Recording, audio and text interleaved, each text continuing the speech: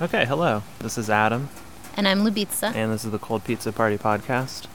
where we talk about leftist politics and trashy TV. Yeah, and other things. Yeah, mainly that. We're on our porch. There's a nice rain, so we thought we'd come do Summer it. storm. Yeah, so we thought we'd just come can an intro and some recommendations. Should I go first on recommendations? Yeah. Okay. I have one small well, I guess they're both pretty short. The first, so I have two, is what I'm trying to say. The first one is if you are interested in Yugoslavia or Yugoslavian politics, I know we reference it a fair amount on this show. There's a good BBC documentary that's available on YouTube called... what's it called? The Killing? It's called like The Fall of Yugoslavia, or no, you're talking about... I feel like if you call it The Breakup, I think if you search The Breakup of Yugoslavia... Yeah. Should I look it up? You can Should we restart this? It's fine. On YouTube, you can just type BBC Yugoslavia documentary. Yeah. Yeah. Anyway, it's a 6-part documentary.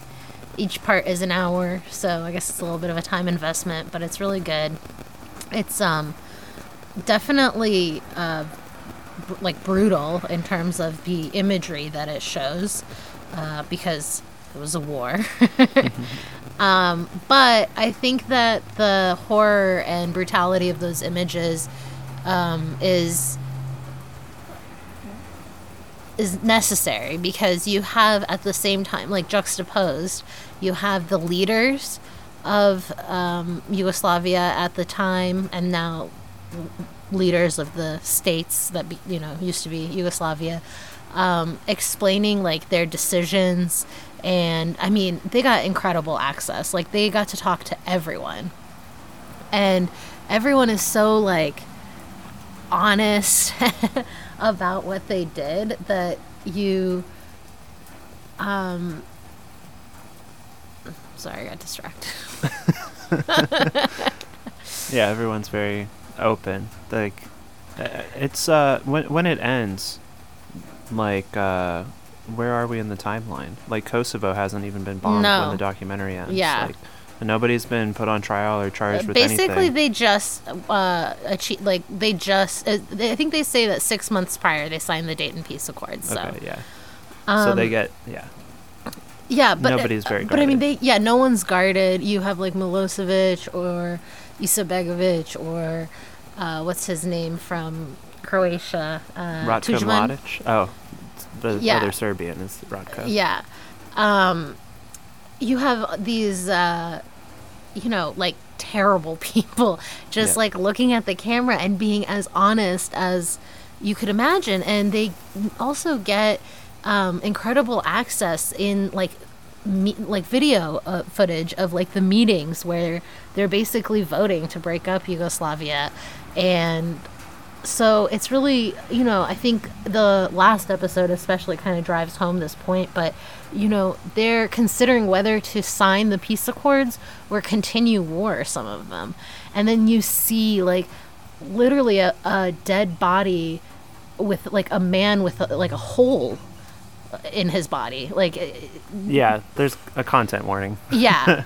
So I mean, yeah, it's horrific and brutal, but it's interesting too because and useful because that's the reality of what they're talking about. Yeah. Even though they of course have nice language and very patriotic reasons, good high reasons why supposedly it would be moral for them to continue fighting for the Bosnian people or the Serbian people or whoever. Mm-hmm. Meanwhile, the Serbian people, the Bosnian people are laying on the streets, right? Like, yeah. So, or, being marched out of their villages or whatever. So it's, it's a really good documentary. It's a good juxtaposition. It's a good really way. Worth checking out. It's a good way to learn and form some opinions of your own, since you get so much insight into what everybody's saying and thinking. Yeah. I mean, it's still from the BBC, so it's still like a, Western perspective. Like, it's not like it was made by people who lived it and really know the history and everything. Yeah, and like the Americans and the other Westerners in it tend to be like so dismissive of like the feelings and motivations and things like that of these leaders. But I mean, these are the same people who celebrate like patriotism at home and like, you know, salute soldiers and shit like that. So it's, you know, it's kind of whatever. But I mean, I think it's still worth watching and something to check out. Nobody comes off well. I'll say that. Not a single person or country or group.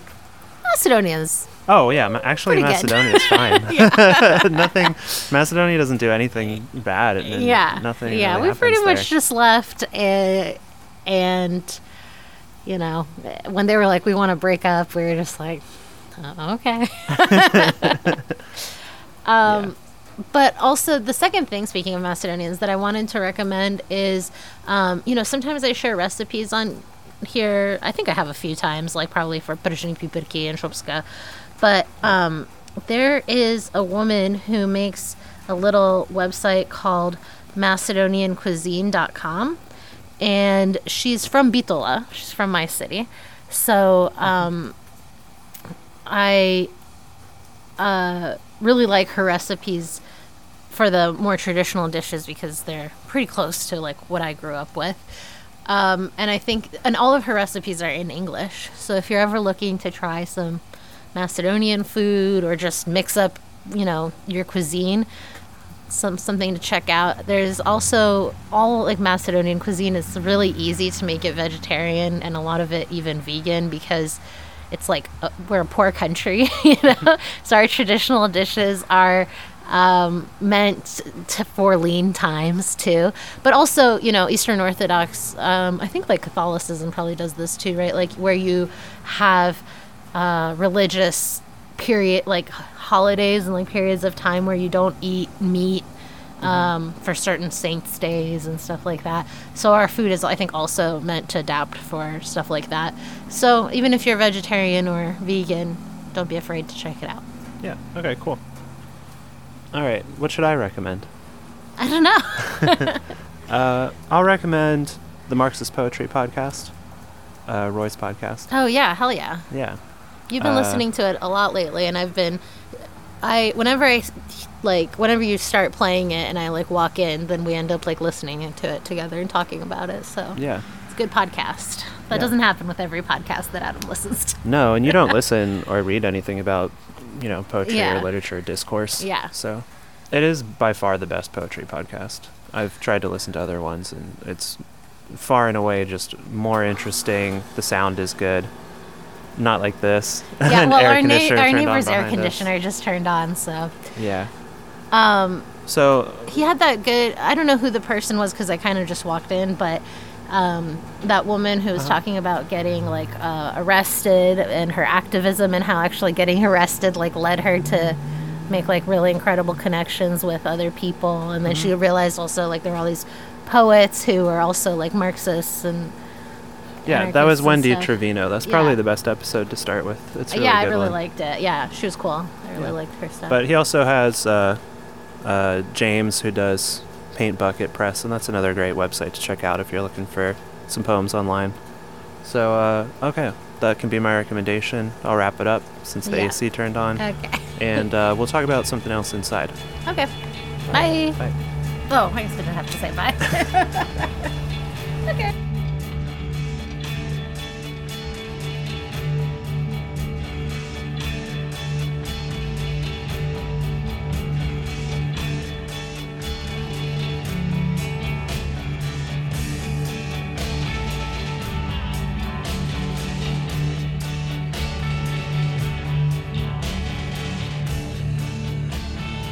So I guess basically we want to talk about something that we had no intention of talking about today until we found out a bunch of people hate it. Yeah.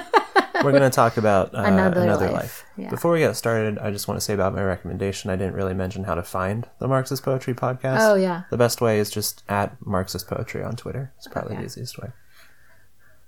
Okay, so yeah, we were recommended a video about Another Life on YouTube after watching some videos.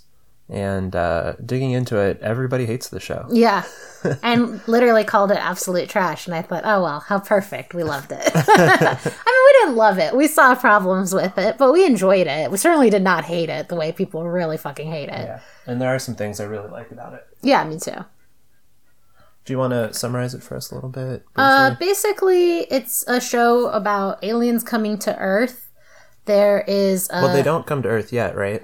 It's a ship comes to Earth and leaves an artifact. Yeah, there's a huge artifact. And basically what happens is at the center of this is a husband and wife. The wife is an astronaut. She goes off with a team of astronauts to explore where the artifact came from, while her scientist husband stays at home and is part of a team trying to understand the artifact and what it does. Yeah. It's basically a sci-fi horror anthology show. Yeah. Like, it doesn't follow a single arc plot, which I think is how every show should be. I wish we had more episodic shows. Yeah. The ideal format for any TV show should be Cowboy Bebop. Like, you have a bit of an arc. You mostly only get it at the beginning and the end and a little bit sprinkled throughout. And every episode is like a different adventure. On Another Life, it's not... it's a streaming show. Episodes are probably different lengths. Not every single little adventure ends at the end of every episode, right? Right. But basically there's a handful of different plots that are going on. Yeah. Episodically. Right. Like a new adventure. And also different frameworks of exploring what's happening in each episode.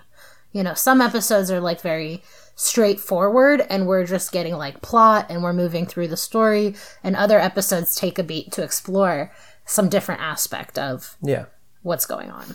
Yeah. So that's pretty much the summary. I mean, that's basically all you need to know. We'll probably do some spoilers, but it won't ruin your enjoyment of the show, really. Yeah. It's like there is the mystery at the heart of the show. Like, what do the aliens, who are they? What do they want? Yeah. But like, surprise, like they're dangerous, Yeah. Or so it seems. Or so it seems. Yeah, we don't really know by the end. Yeah. But, yeah. What was I going to say?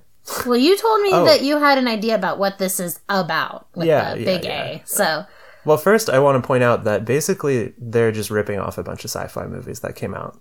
Which, so, can I say something about that real quick? So, I know we both noticed it. I noticed obviously like Arrival, Contact, Gravity, even Annihilation. Yeah. Oh, yeah. We talked about that. And maybe we'll talk about that a little bit as we're discussing this. But one thing that I really... So there's that criticism, and I mentioned it to you when we were watching, which just jokingly, but like, the cardinal rule is like, don't remind people of art that is better than the thing that they're watching right now. And that definitely happens on this show. Lot. The Gravity episode is like hilariously rough. Yeah. And there's a lot of Contact stuff, right? Like the aliens implant themselves in your memory as a way to talk to you in a familiar and form that you're not likely to be adversarial towards. The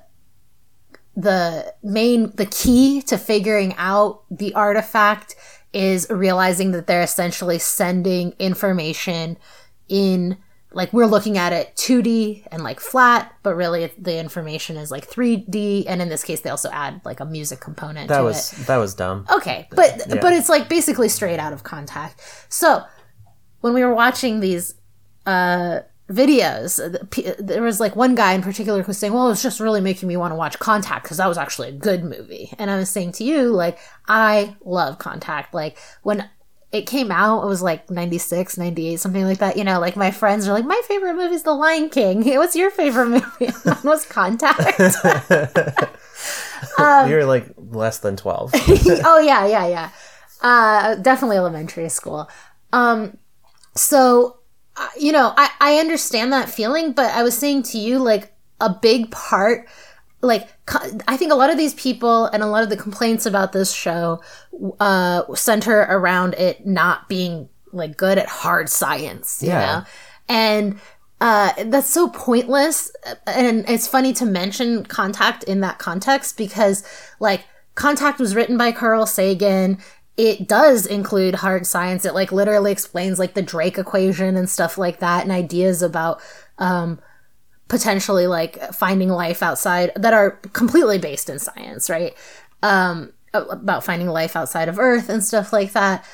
And yet the book is not, it's not a science textbook, right? And like in the book, and then also in the movie especially, which I think is what this guy was referring to, you know, at the end of everything that happens, if you haven't seen it, spoilers, but I haven't seen it.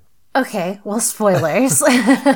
But they build what they believe is the spaceship with the instructions that the aliens give them.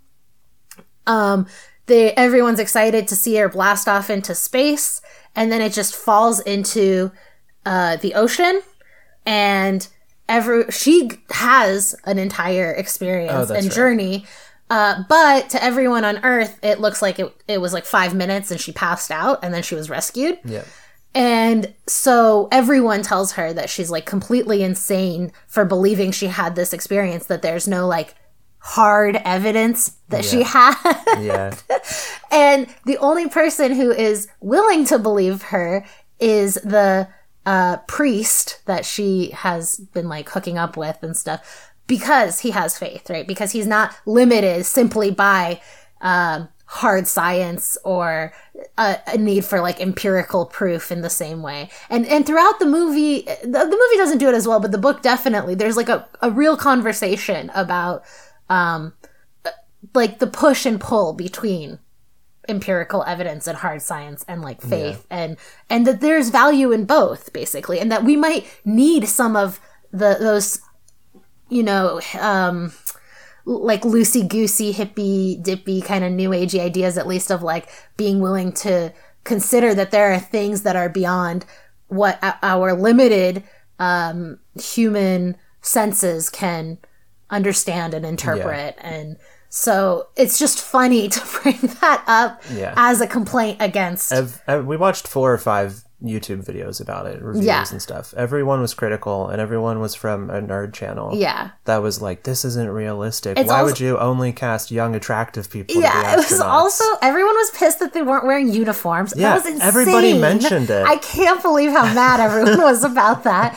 And also, every single one of those dudes was sitting in front of like a display of their consumerism, basically. It's like all these little figurines and like DVDs and things like that, as like sort of, I think I was saying you were saying to me, we kind of said it at the same time, but basically like an appeal to authority, right? That they know good science fiction because they've consumed a lot of it, you know, which isn't really... One of the guys, we noticed a lot of his videos were like about how all the Avengers movies are good and defending even the ones people don't like. Yeah. And it's like, you don't find this show believable, but you love this superhero show where people are literally flying through the sky with no physics involved at all. And also, like, there's like no consequences for superheroes hitting each other, right? You're invincible, I'm invincible, like... Yeah. People are just responding to an aesthetic. This is a trashy show. It's the trashiest Netflix show we've seen besides Yummy Mummies, the abominable reality show from Australia. So people are just like clocking it immediately as trashy, and then, you know, criticizing it for these things that really they could criticize the things that they like along the same lines. Oh, that's not realistic, blah blah blah blah blah. Yeah. It's not a legitimate criticism of the show. Yeah. What would be a legitimate criticism of the show is that they're just ripping off better movies. Yes. But it's kind of fun. Yeah. And they actually do a really good job of being suspenseful in the moment. Yeah. And playing like the action and horror sequences really well. Yeah. Yeah. Anything else like that you want to say in general about it? No, I because think what I that's think is good... really interesting is what it's about. Right. But we don't need to. I definitely want to talk in specific, or a little more specifically, about one episode. But first you can tell me what you think it's about, and then we'll see. Okay. Is there anything else we want to say about enjoying it as being trashy instead of looking for something more?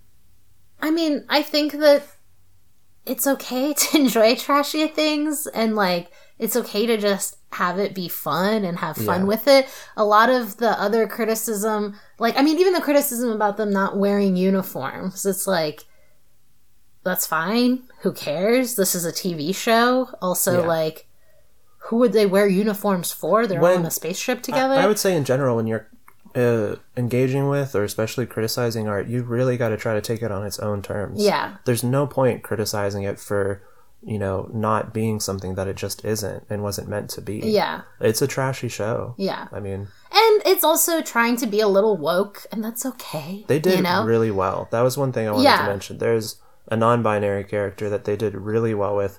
They didn't talk about it. I know. I thought that was incredible. And then there's a kissing scene that was handled really well. Yeah. And then they didn't really feel the need to talk about it. Actually, before the kissing scene, there's a really beautiful, like, sort of seductive scene. This dog is right. You can talk. I'll get her to move. Because sometimes, like, this show is trashy, but then sometimes it still has, like, one of the episodes that I want to talk about, like, it has, like, really sensitive moments or ideas that it manages to explore in this, like, hyper world. I mean, everything is just amped up, right? Because you're in space and, So it kind of borders on camp. Like, yeah. It's a little bit over the top. Yeah, she's gonna fall off the bed. Yeah, so you have, like, a scene where the, like, botanist character, basically, like, explains this plant that they find, or, like, explore, I don't know, like, basically, it's a way for him to very sexually, like, be free, be loose. No, to give this non-binary character Zane this, like, plant to eat, but he, like, feeds them, so it's very sexual, and you see their mouth, right, and it's like, but it's well done. It's not just gratuitous. It's really sensitive and beautiful, and you sort of see the beginning of their attraction and like, love for each other ultimately, right? And it's so funny that, like, in one of the videos, this guy's like, there was this, like, weird scene, like, it's like, oh, did it make you feel weird that you empathized in this moment, if nothing else, or that maybe you were attracted to this person, or you saw this person as a sexual being as opposed to maybe someone that you just think, oh, those people over there, When I saw the cast, I did feel a little bit like, oh, they're just trying to, like, meet the diversity quota, because the main characters are white, but then, they pick one person from every demographic. Yeah. But they handled this so well that I can't not give them credit for actually not being performatively woke, but honestly doing a good job. And I think both of us bristled a little bit at the Latina, like, there's just a sense that there's a Latina character there to just be a spicy Latina and very sexual, and it felt like a very stereotype. Yeah. However, she ultimately ends up being, like, a hero, and gives herself up to save the entire ship in almost Christ-like way, where she's literally, like, bearing the pain and the burden of saving everyone. And so, it's a pretty cool sequence too. It's kind of good horror. It's and even that, it was like, it's good to see that a sexy, hot-headed, spicy Latina sort of, I mean, again, it felt a bit like a stereotype, but at the same time, to give that person the chance to be the hero, right? To really do something important and not just be there to be sexy. Although, and to say basically you can be both, right? It worked, it was good. Like, I'm glad, if she was just there just to be sexy, it would have been gratuitous, Yeah. But because she actually, like, ultimately had a very important role to fulfill that literally meant that they survived, another day, it was worth it. Like, I think, I think you can at least defend that character and that choice through that. Yeah. So, and I would, normally I would sort of, like, roll my eyes a little bit, but it was so clear watching these videos that these people need to see some diversity because they were so bothered by it, you know? Like, it was so clearly something that they were like, well, this is just unrealistic. And also these people are hot. And it's like, okay. Yeah, it's always fair to criticize, like, corporate wokeness. Like, shoehorning in diversity in a half-assed way. But it turns out that's not what they were doing. They Yeah. actually did a good job. Yeah. And if you let those characters be, like I said, like fully formed people, be integral to the plot, not always just on the sidelines, Yeah. it matters. When we were in Seattle for my work thing, right, I went to the Museum of Pop Culture, and they have a Dalek there. And man, when you see a Dalek in person, it looks like shit. Yeah.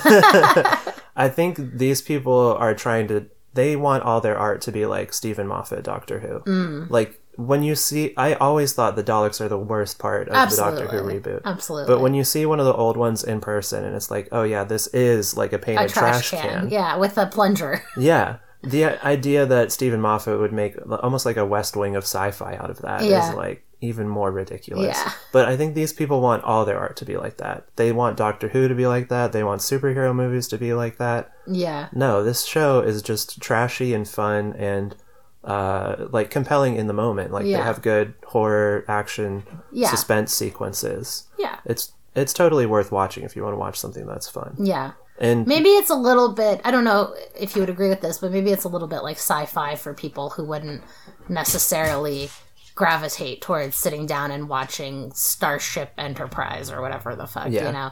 I mean, it's kind of soapy, but so is Battlestar Galactica. Yeah.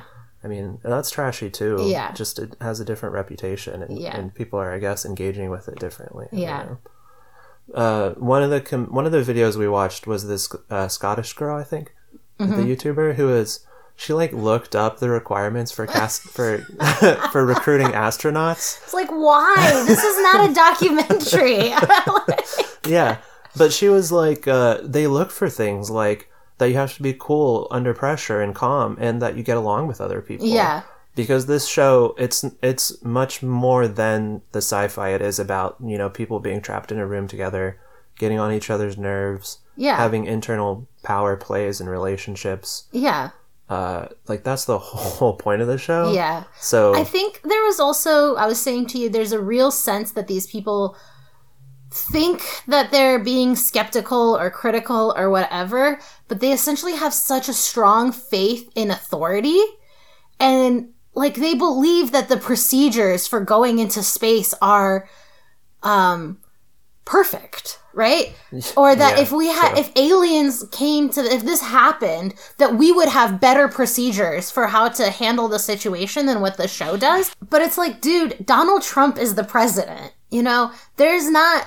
We don't have like perfect systems, perfect government, the fact that they were just like so mad that there wasn't that the astronauts were not perfect, cool-headed people is just you believe that we can find those people and put them into space and they will behave exactly perfectly because our procedures on Earth for testing them will be perfect. You know, like it's crazy. Like I was saying to you, when I was a kid, I got into diving and I loved doing it on the ground and on like the trampoline with the harness and like practicing, and I would learn perfectly how to do a dive, and the coach would be like, okay, you are ready to try this in the water. And then I felt like, no, this is a completely different situation. I hate doing it like off a diving board into the water. I like doing it on the trampoline where I'm learning and it's safe and comfortable. You know, you never know once you're put into the actual situation that you're training for how you're really going to react. I mean, we can do a good job training and coaching and whatever, but at the end of the day, when you're at the edge of the diving board, it's still really hard to actually, you know, take the plunge. Yeah. So going back to the show being about like all these people trapped in the room together, right? Yeah, we took like a little detour into like the YouTuber community that we just discovered. But yeah, let's actually talk about the show. I think there's a really cool take on alien contact stories that, as far as I know, is original. Unlike so many of the plots are ripped from other, you know, better movies or whatever. But towards the end,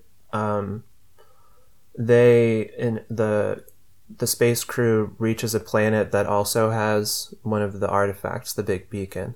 So they fly down and they're like, we found it, we found the aliens. And it turns out it's another planet that was destroyed by the aliens. And there's an AI that she finds like in a cave where a local alien space creature that had their race destroyed by these aliens is still surviving. Yeah. And has like an AI computer in their cave where they're hiding. And the AI basically explains what happened, like they figured out how to activate the artifact, and then the aliens came and like destroyed them or whatever. And the AI is basically like, oh, you have one of these on your planet, whatever you do, like just ignore it. Yeah. Like don't reach out to them, don't make contact. Yeah. I think the show is really about the danger of connection and the horror of connection. Okay. Yeah, and I think that's an interesting take, like the idea that if aliens try to contact us, maybe we should just ignore it. Yeah. Yeah. But I really think the whole show really is about that horror and danger of connection. It's like a theme that keeps coming up in all of the characters' arcs and interactions with one another over and over. Definitely. So like you have, for example, like well, actually, like there's it really happens like over and over again, right? Because like the Latina character, I'm sorry, I don't remember like half the characters' names. That'll be good for people who didn't watch the show. Yeah. But basically the Latina character hooks up with a guy who is a senator and like the son of there's somebody Secretary who's on of the Defense. ship only because He's a his citizen. dad's a senator. But also because he's a citizen. It's supposed to be like citizen or like human oversight over. Yeah, like, he's the not a scientists or science guy. whatever. He's not an astronaut. Yeah. He's just there like for a bureaucratic political function. Yeah. So she starts to hook up with him. And then they go on a planet and he is like infected by or like whatever. I don't know. The evil His brain aliens is or taken whatever. over by the aliens. And so they're like they make a connection and then immediately it's dangerous to her and to everyone on the ship, right? Yeah. Or like Zane and the botanist character make a connection and then I think that turned out to be dangerous too. Oh, because he fucks up. Whatever. The point is, every time people have a connection, it ends up actually like leading to them being more vulnerable. Yeah, and there are a few ones that really move the plot, like the scientist dad back on Earth. That's the main one. His relationship with his daughter. Yeah. The aliens like give the daughter cancer, and now he's willing to do anything. Before to get her that, cured. they first bring him into the artifact. Right. And they do a contact style memory where they implant themselves into his memories of his wife in college, and him and his wife are talking, but really it's the aliens, and he's like conscious of that. And ultimately they give him the answer to an equation that like no one solved or whatever, and he's like writing on the board, and he is so in this like dream state. Yeah, and he's able to ignore his wife when she's talking to him when the aliens as her talking to him, essentially, because he's so turned on and just fully engaged in, oh my god, I can solve this equation, this is incredible. But as soon as they switch from his wife to his daughter, she just wants his attention. She doesn't even like really need anything, I think. But eventually he has to turn away from the chalkboard to look at her, to help her. Yeah, that's and interesting. they say basically, you gave us everything we need to know. Like in that moment, yeah. right? Now we know what the weakness is here. They're not brainwashing him either. Like no, they have access to his brain or whatever when he's in there. It's so much like Arrival. They're basically ripping it off scene by scene. It's really like Contact too. It's really interesting how they rip things off almost scene for scene. Yeah, yeah. But so he goes into the thing, like you're saying. The aliens aren't brainwashing or tricking him, right? Yeah. Like he is predisposed to believe that the aliens are good because he thinks people are good. Yeah. And he's like he embodies the scientist point of view that's like, this is great, we're going to make contact with another race, we can learn so much about life and each other. And they're not tricking him, really. Like, they're making a normal human one-to-one connection. And even after they are kind of like exploiting his relationship with the daughter to do it, he still just kind of wants to believe the best in them, almost just because they've like I think at that point it's a little bit. Yeah, but it is also he feels like he has no choice. He has to save his daughter also. Yeah, I mean, he makes a devil's bargain. Like, basically they show us two things that are like fundamental about being human, right? Like, or what they claim are fundamental about being human. One is, of course, like, we're going to protect our offspring, right? I mean, that's, and not just protect them, like, we love them. Like, it's, you want your kids to be okay and happy and whatever at all times. So even in the simulation, and they showed that to us with the mom as well. What's Nico, the main the character. Captain, the space captain. Yes, his wife. She also, and it's not the aliens in her case. She's having like a dream state. She's trapped in the machine. Yeah, I want to talk about that later. But they show us that even in that situation, once again, like, everything is going to shit, and she's like being literally told like she has to go save the world, but it's her daughter's birthday party, and she can't tear herself away, right? So the thing is saying, like, at a very fundamental level, this is a integral part of being a human being, is being like a parent, and the love and desire to care for and protect your baby, right? And then it also shows us through the dad, like, what happens. So it basically, actually, now that I think about it, it's like two options, right? So in the mom's case, eventually she figures she has to tear herself away to save the world. And she literally does that, right? When the artifact comes, she does that in her dream, but she also did that in real life. When the artifact comes, you would think, like, this is a pretty uncertain time for Earth. I want to be with my kid, but instead she leaves her child to go explore into space, right? Meanwhile, the dad who stayed home with the kid, when the aliens give her cancer, just the promise that they might be able to cure her leukemia, he essentially sells out the world. Like, he releases the character who has a massive social media following, whose brain has been taken over by the aliens, and the last scenes are essentially of her broadcasting their message. They tell us 1 million times she has 250 million followers, you know, but so she's broadcasting now their message. He gave her a microphone, like, it's like giving Hitler the megaphone, you know. You've given them access to a very dangerous medium, our communication, our mass communication, just for the promise of saving your child. You know. True. As a quick aside, too, there's every show now that has a female lead is about bad moms. Yeah, is about being a bad mom, finding the balance between work and family. Yeah. It's, I don't know, interesting to me. Like, we talked about that with detective shows a lot. I mean, we're also talking about this as a horror show, and right? also the scientist dad, like you're saying, really fucks up by being too maternal. Yeah. But also, this is a horror show, and we see a lot of, like, body horror, and we see the horror of being stuck in nightmares. And we also see the really visceral horror of becoming a parent, right? Or being a parent and trying to protect this little person you've brought into this world, right? Like, I mean, there's a real sense of, like, I am now responsible for life. And when we're looking at a show exploring alien life and life on Earth, I think that's, like, a really integral and important thing to talk about. That parenting dynamic is, like, replicated, too, in Nico's relationship to her crew.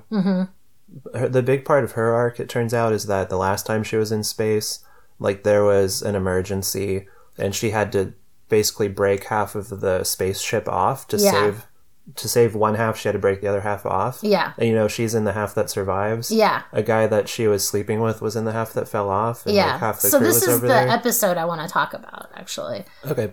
But tell I just want to say real quick, like, so when she starts, she actually kind of is trying to make her way back to the place where she cares about the people around her. She's been, because of that experience and she's broken off dealing with her own actions there, she kind of has the opinion that, like, she has to do work to get back to the place where she can care like a mother for her crew. And you see that develop over some of the episodes. Right, because she's experienced the visceral horror of what happens when you can't protect the people you love, right? So she's like carrying around guilt as if she had to kill them. And she kind of does. She does have to. She, like, chooses to kill one of the crew members towards the beginning. Who again is, like, just an example of the danger of connection, and because he's so quickly is like threatening her life, like in episode 2 or 3, and she's trying to give him the benefit of the doubt and stuff, and like 2 or 3 times he's like, don't do that or I'll kill you, basically. Like, anyway, so that episode, so there's an episode where Nico is basically stuck, like their thing that induces sleep or whatever that allows them to travel asleep. It's like suspension, right? Yeah. So they go in the little sleeping pod and they hibernate, and they like, that way they don't have to age. Yeah. And so they can travel like light years and then get faster than light travel. Right. So it's not like, it's like they're not basically to allow things to unfold at the same time on Earth as in space. Yeah. They have faster than light travel. Yeah. But they still have to hibernate. Right. I guess. Yeah. So at some point they think like, okay, we solved all the problems. Let's go back into hibernation. And what happens is basically something happens to the ship, and she's the only one stuck in like this induced sleep state. And so she's stuck in a nightmare. And she can't get out, right? And so already that's a good horror element, because obviously we've all had nightmares, and when I've had nightmares where I'm like, this is a dream, just wake up, and you think you woke up and then you're still in the dream. Mm-hmm. And obviously that's an extremely like horrifying situation. Mm-hmm. But then on top of that, this is like one of the things that I thought those YouTubers who are really focused on like science or whatever were really missing, which was we get this incredible like sensitive exploration of trauma, basically through setting it up as a dream that she thinks she's waking up from, but no, she's still in the dream. We're reliving her trauma with her over and over again. Right. And we're learning each time. And on the one hand, it works as a good just storytelling device, because now instead of doing what a lot of TV shows, including this one to some extent, but what a lot of TV shows do where they just pipe and they just tell you what happened in the past or whatever, we're literally seeing, we have heard allusions that something happened in the past that was really bad last time she was in space. And that's part of the reason that her new crew doesn't trust her. This is where we learn. But this is where we really see what happened. And like someone was saying, it's boring, it's just too repetitive. But no, that's like what trauma is like, right? Like I was thinking like, we had a dog that passed away, and it was obviously very traumatic because we loved him so much. He wasn't and it was sudden. Yeah. And when we took him to the vet hospital, we thought like there was just something wrong with his leg, and that he was just like limping or having a hard time walking. And so maybe they were going to do a cast or something, and then we were going to get to see him again.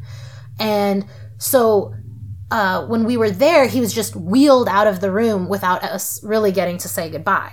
Yeah. And it was after he passed away, obviously it was really traumatic, and it's hard not to just relive that moment over and over again, wishing that you could just change it a little bit so that we could have just comforted him a little bit or said goodbye, or the last time we saw him conscious, right? Yeah. And that's what this felt like to me. It felt like the way that I have, like, but maybe this is a much smaller thing than having to kill off half your lover. and half your crew or whatever. But, I've had to relive that, and I did, especially when it was closer to that moment happening. And recently, we had to take our dog back there. Yeah, and then the other dog, yeah. And when they show up and they're like, okay, we're going to take her in the back, it's like, no. But, it's like, I had to relive that moment over and over again, and I kept thinking, like I said, that I wish I could change something, and eventually you just have to make peace with the fact that, like, okay, he knew we loved him, right? Like, it was all the other stuff, the good stuff that mattered prior to that moment, right? About our relationship with him and his life and our love for him and things like that. So and essentially that's where this episode ends. Like, she has to learn to love, because she keeps trying to like change it every time she relives the nightmare of that experience of having to kill off the person she loved. That's how she's literally trapped in the dream, is she just keeps trying to change it and failing. Yeah. And she has to ultimately just enjoy that she got to have that relationship and that experience, and that she got to have this great love of her life, and the little moments of sneaking away to kiss each other or whatever, and that's what is valuable. And once she can, like, just live through that and accept that she had to make that decision for him, for her, for everybody to, like, live. I mean, not for him to live, but for everybody who did live to live. She's able to get out of the dream. And she's also able to accept that her life now was worth saving. She's a mother. She, you know, it's important that she lived, actually. Like, there isn't a better solution to what happened. Yeah, you know? She also has to wake up because she has this crew here and there are a lot of problems going on while she's passed out that she needs to help deal with. Yeah. That's something interesting about the arc to me. Because she also has to choose to be this, like, surrogate mom to her crew in favor of focusing on her daughter. Yeah. Like, she keeps going to this, like, hologram of her daughter or whatever, or sometimes they're able to call and talk to each other, and a few times she has to learn, like, what's more important is the people around me right now. Yeah, in the being present. Yeah. Even though she is a mom, she kind of has to give up being a literal mom to be, you know, a symbolic mom to these people around her, and just choose instead what she has in the present, rather than her actual biological connection that still exists. Yeah. And after that episode, I think we see, one, why she because when we watch, I forget if it was the first or second episode where she kills the main guy who is challenging her authority. Mm-hmm. And in that moment, I was like, well, I mean, he was hot-headed, but he didn't, like, actually murder you. You're the one who actually murdered someone. So it's hard for me to feel like, is this really the right person to be leading this mission if that's, like, a problem-solving technique you employ? Killing someone that, you know, that challenges you. But by the end of this dream sequence and seeing her experience and living through that with her, and I feel like it does bring you to a place where you realize, oh yeah, she is the right person to be in this leadership role because she's made these decisions in the past, you know, because she was able to, at the end of the day, break off half the ship to survive. And even the stuff you're talking about, I guess, with, like, being a mom and compartmentalizing in some ways in order to be a good mom, like, in order to save the country for her own daughter's survival, which she literally gets called out on in the show, right? They're like, well, you only care about this because of your daughter, as if that somehow isn't a really good motivating reason to, I mean, you know,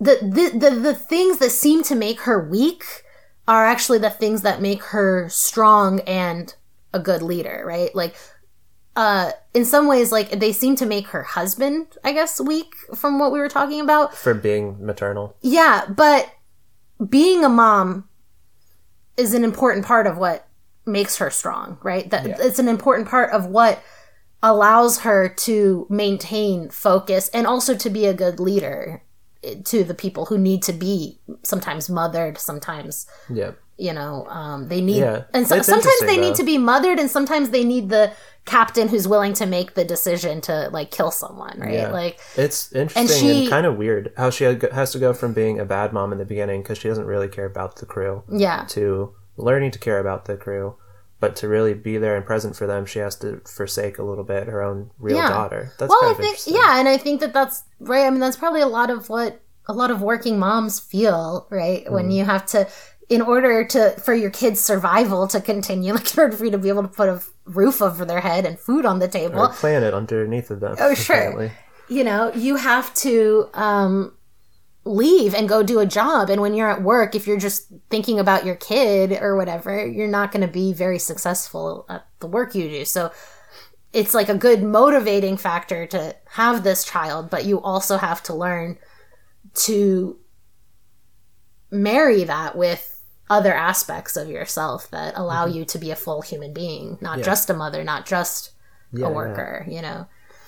Another storyline that's really emblematic of the horror of connection is the arc of the AI guy.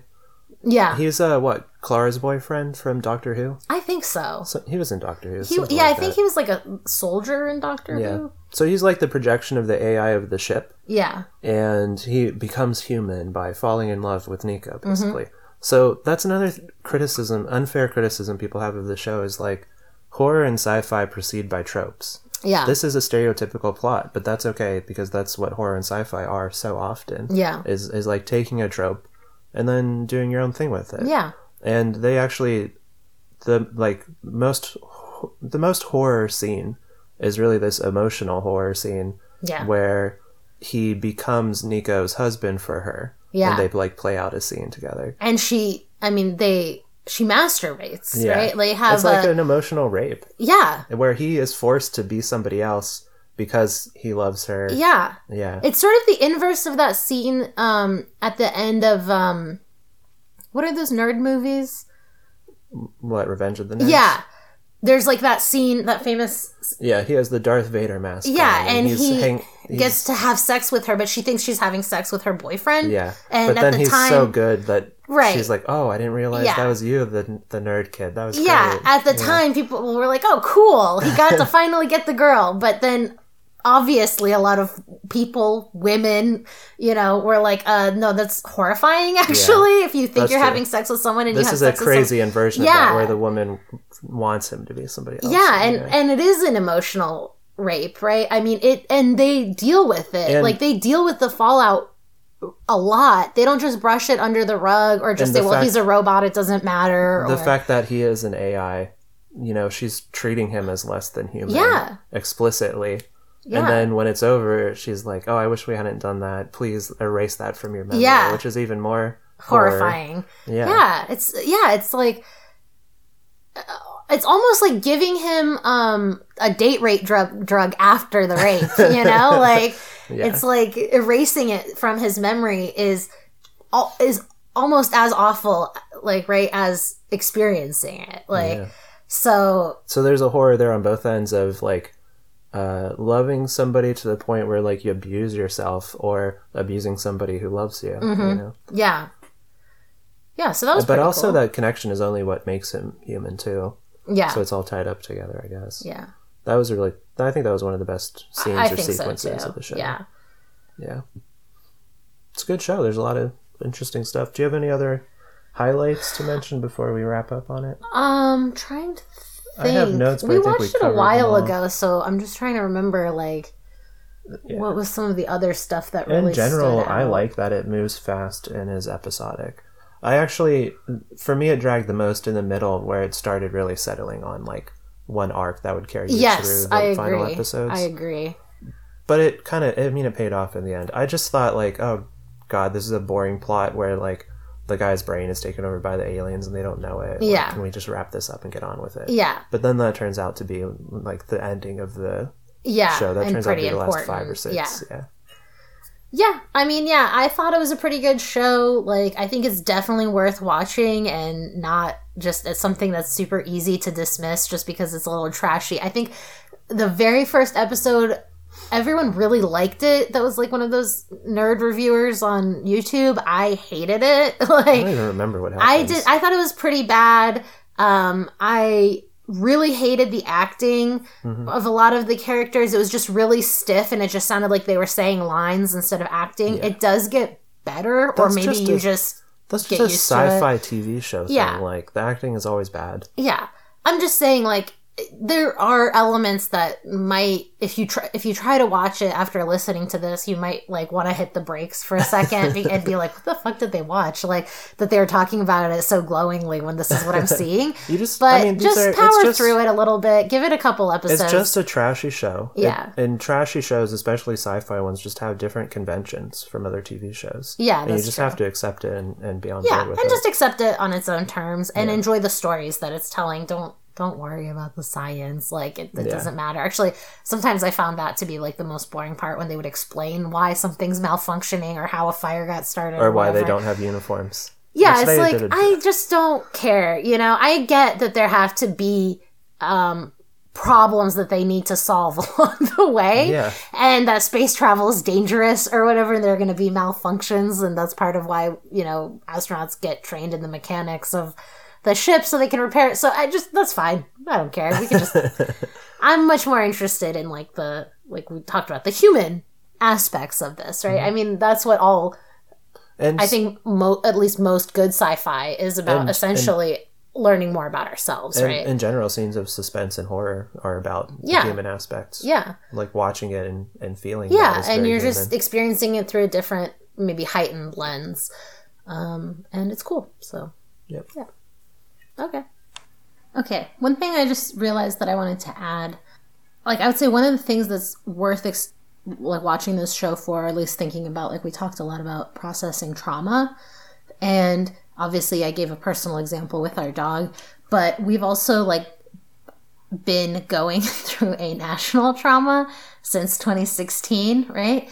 And we are, like, people get so upset about relitigating 2016 over and over again, but we are literally like, we're in that nightmare, and we relive it over and over again, and we have the same argument about how Bernie could have won, and the Clinton people say, oh, if only he'd gotten out earlier, Hillary Clinton could have won, and we wouldn't have had, and so it's worth like watching and thinking about that, and trying to like learn how to reconcile your traumas, and I think that's also a thing that this show it's good at. And it also reminds me that there was another show not that long ago that we watched with Emma Stone and the guy from Superbad. Oh yeah, that was a good show that didn't get that much attention. Yeah, but it was kind of the same thing where they were like, it was about processing like trauma and like learning how to like live through your grief and stuff like that.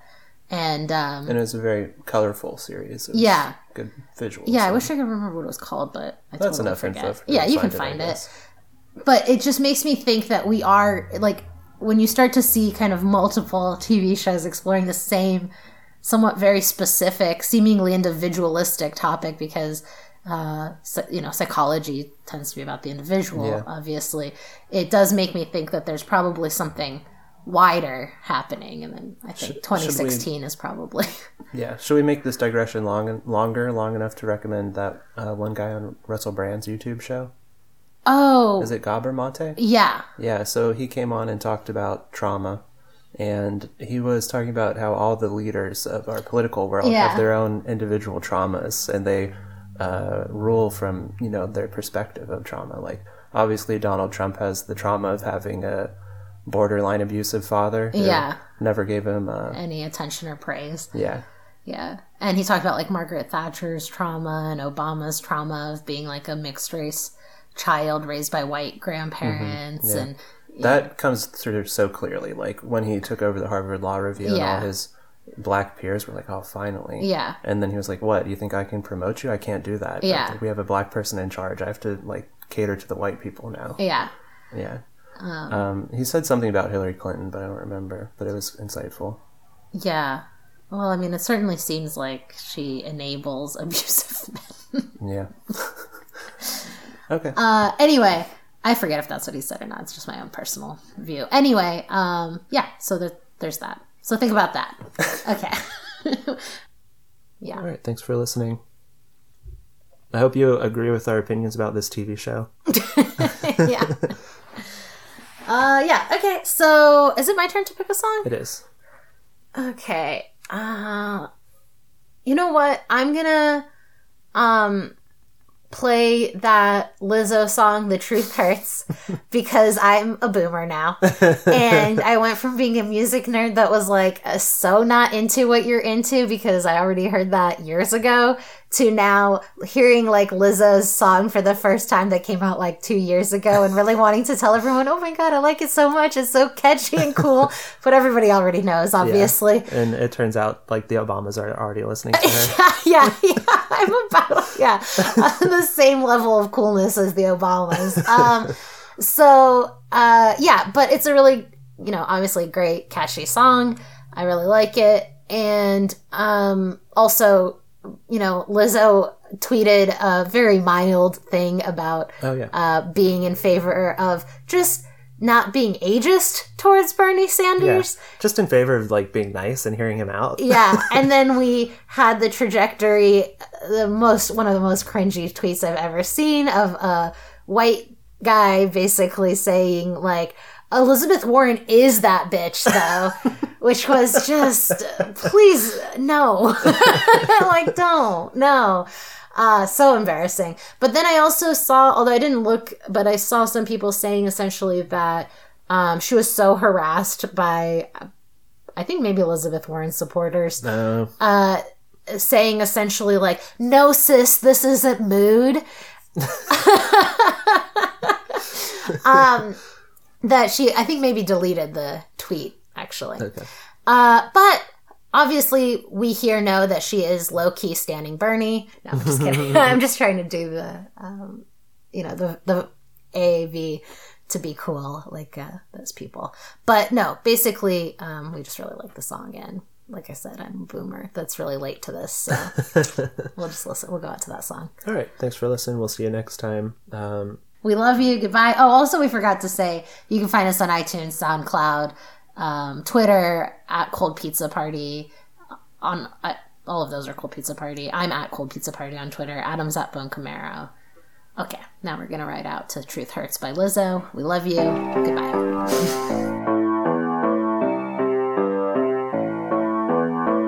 Why men great till they gotta be great? Woo!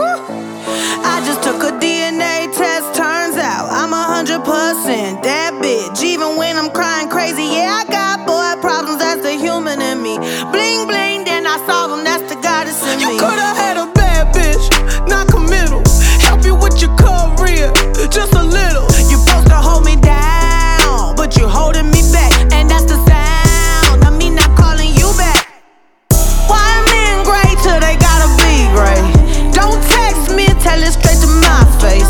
Best friend set me down in the salon chair. Shampoo press, get you out of my hair. Fresh photos with the bomb lighting. New man on the Minnesota Vikings. Truth hurts, needed something more exciting. Bum bum be dum bum be. You tried to break my heart, oh that breaks my heart. That you thought you ever had it, no you ain't from the start. Hey, I'm glad you're back with your bitch. I mean, who would wanna hide this? I will never ever ever ever ever be your side chick. I put the singing single, ain't worried about a ring on my finger, so you can tell your friend, shoot your shot when you see him. It's okay, he already in my DM. Why men great till they gotta be great? Don't text me, tell it straight to my face. Best friend set me down in the salon chair. Shampoo press, get you out of my hair. Fresh photos with the bomb lighting. New man on the Minnesota Vikings. Truth hurts, needed something more exciting. Bum bum be dum bum be. I'ma hit you back in a minute. I don't play tag, bitch, I been it. We don't fuck with lies, we don't do goodbyes. We just keep it pushing like aye, aye, aye. I'ma hit you back in a minute. I don't play tag, bitch, I been it. We don't fuck with lies, we don't do goodbyes. We just keep it pushing like aye, aye, aye. Why men great till they gotta be great? Don't text me, tell it straight to my face. Best friend set me down in the salon.